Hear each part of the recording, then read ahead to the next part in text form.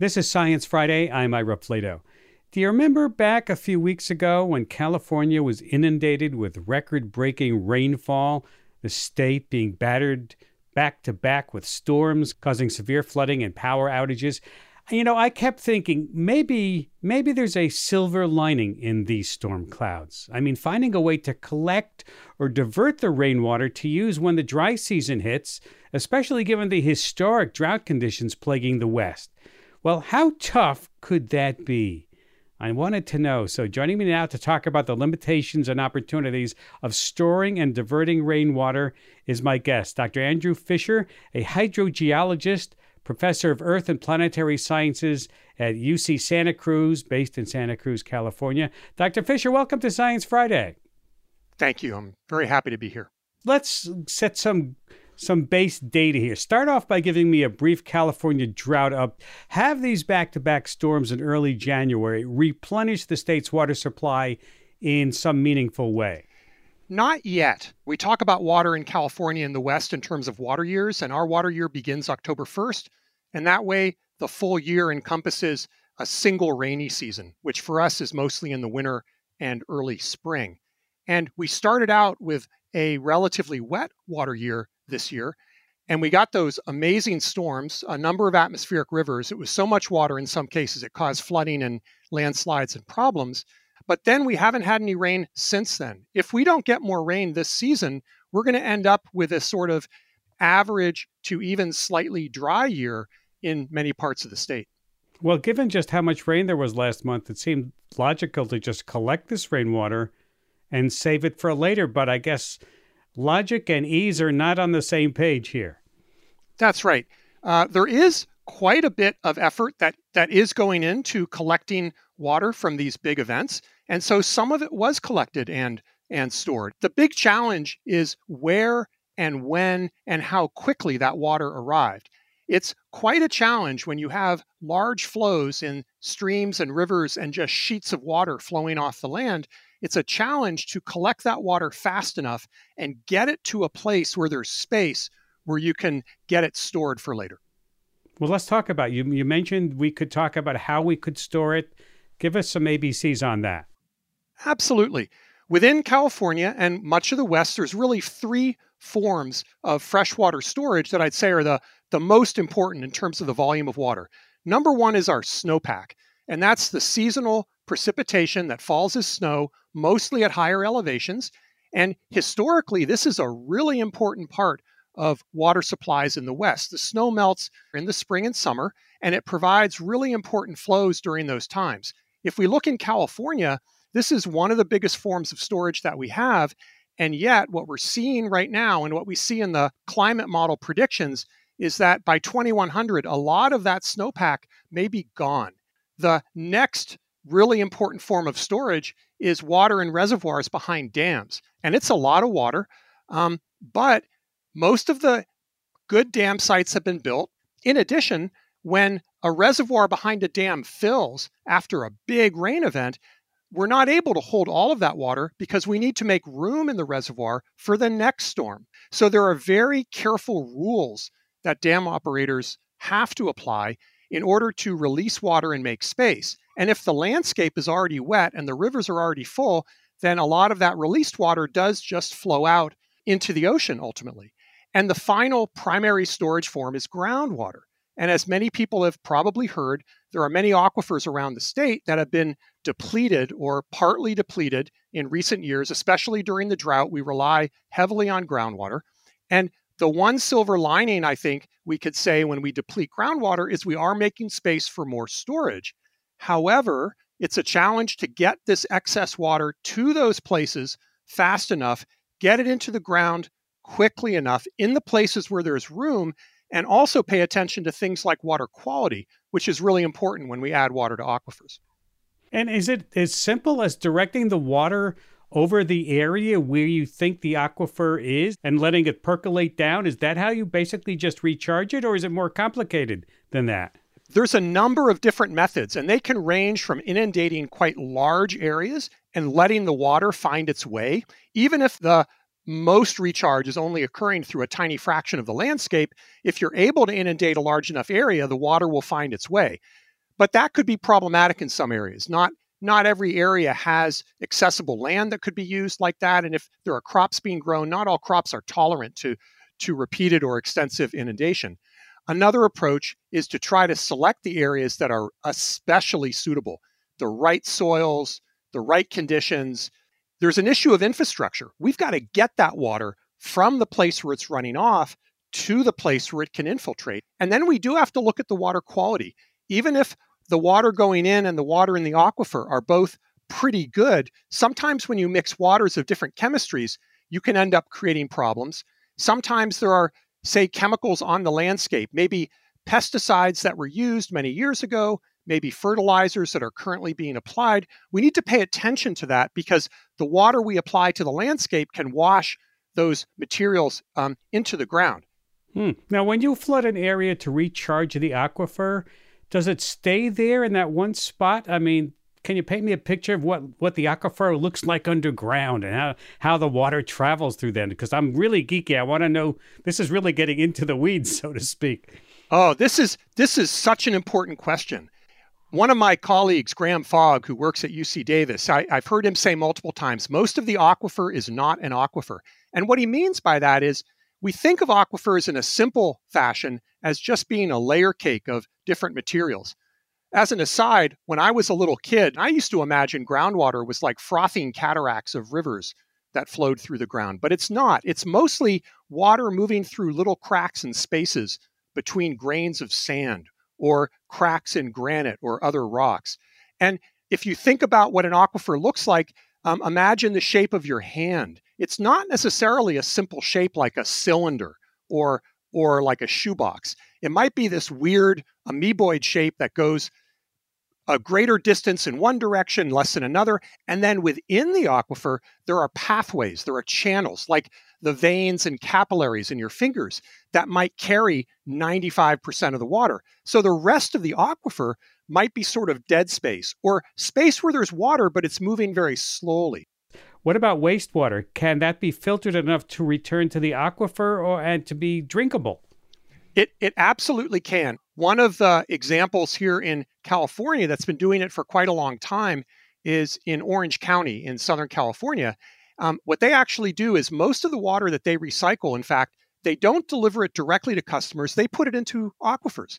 And the idea is that the additional time, the additional distance the water travels, the aquifer can provide an additional level of filtering and safety. But there are challenges. Recycling is relatively energy intensive, like desalinization. The cost of that water compared to, say, collection of water from major rivers or water from storm runoff, it's quite a bit higher. And there are technological developments that are improving the ease of water purification, but nevertheless, it remains today a relatively expensive approach and therefore much more applicable to urban areas because urban water users tend to pay more for their water anyway, compared to, say, agricultural or rural water users.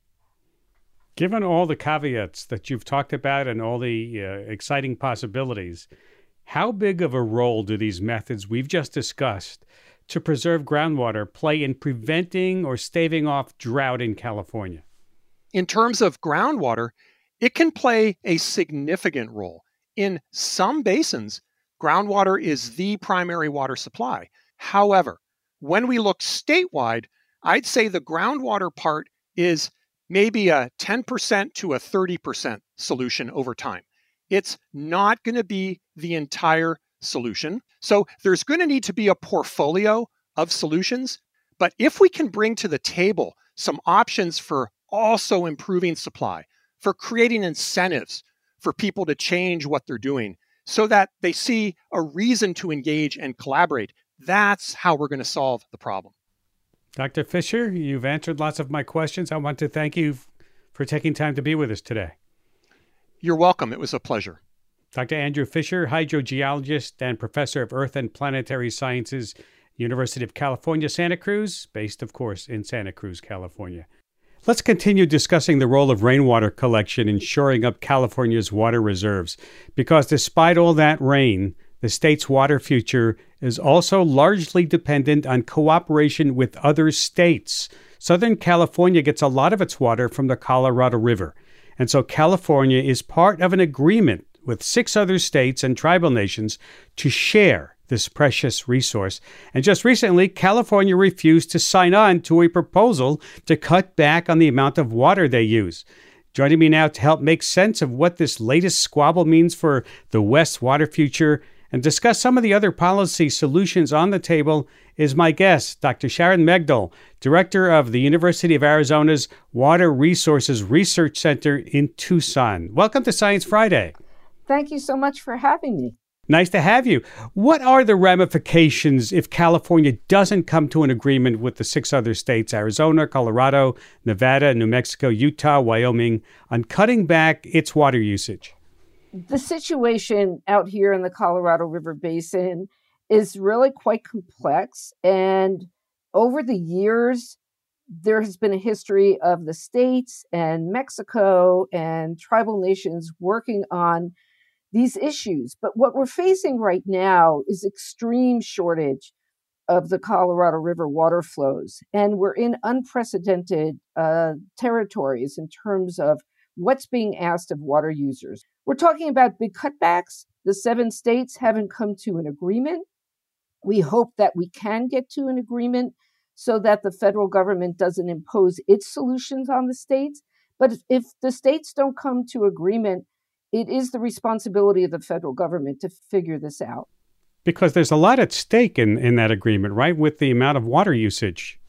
Yes, there's much at stake here. And the fact of the matter is we're talking about agriculture, which uses a large portion of the water across the entire basin. And we're talking, by the way, about water that 40 million people depend upon in some way. It supports agriculture, it supports communities, it supports industry, it supports the environment. And so when there's less water to go around, there's a question of who experiences the cuts and how much. There are solutions, though, Ira. We could spend a lot of time talking about the problems, but we should talk about the solutions. Yes, let's get into them. Give me an idea of some of the solutions. All right, so I'll give you a quick list, but they're not simple. We can conserve water. We can use less. We can be more efficient in our use. That sometimes can be the low-hanging fruit. We've done it when we can. We can do more, but that's not enough to get us to where we need to be. We can reuse water.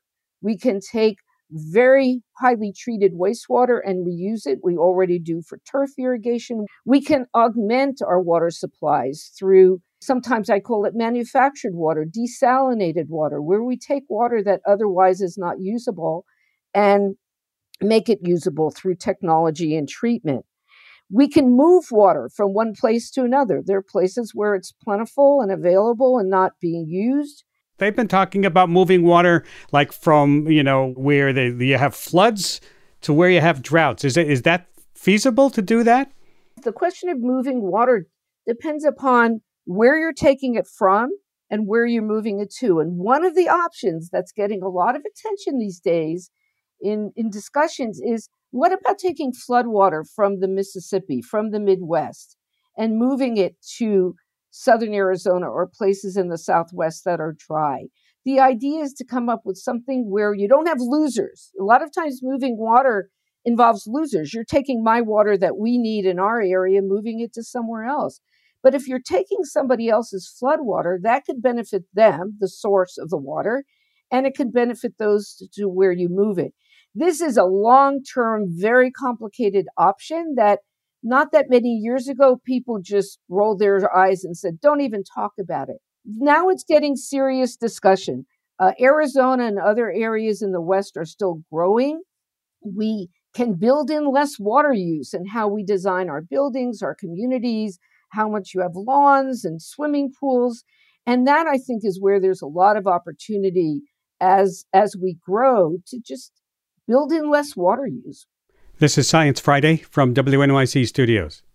These are great ideas, but won't it take a huge investment of infrastructure funding? Well, the question about who pays and how much is a very important question. Sometimes the challenges of the decision-making not the engineering, and it's not even necessarily the money. It's the people's acceptance, people seeing the necessity, the value in undertaking some of these things. But by all means, the question of cost is a very significant one. For example, with desalination, people say, why should we desalinate? It is the most expensive option available. We should reuse. What I say to that is we have to have a portfolio, a collection of options, look at what we can do short term, medium term, long term. And people need to know the facts and need to know that, yes, this will cost more water, but business as usual is not really an option for us. We can't use water like we have if we expect to grow and there's less water available due to climate change, due to aridification, it's sometimes called, due to long-term drought. The river is just not producing as much water, and we have to get into balance with what it's producing, along with all the other supplies that are available, including groundwater. Well, you mentioned it's going to take a combination of solutions. Are you feeling optimistic that we, as you point out, that we are up to the challenge here? I have sometimes been criticized for sounding optimistic. I am optimistic that we can come up with solutions. And I believe we must be optimistic collectively, because if we only focus on the problems and are pessimistic, I don't think we're going to have the mindset that we need to bring all of the people that it will take. And it will take the engineers and the economists and the water managers and the public to figure this all out. And if we're not optimistic that we can come together and come up with solutions, I don't think we will come up with a pathway forward that the public can agree upon. This is hard work. And this is all hands on deck kind of stuff right now. Mm-hmm. And we hope they're all listening, because we have been talking about this for years now. Dr. Megdal, thank you for taking time to be with us today. Thank you for having me on the show. Dr. Sharon Megdal, director of the University of Arizona's Water Resources Research Center based in Tucson, Arizona.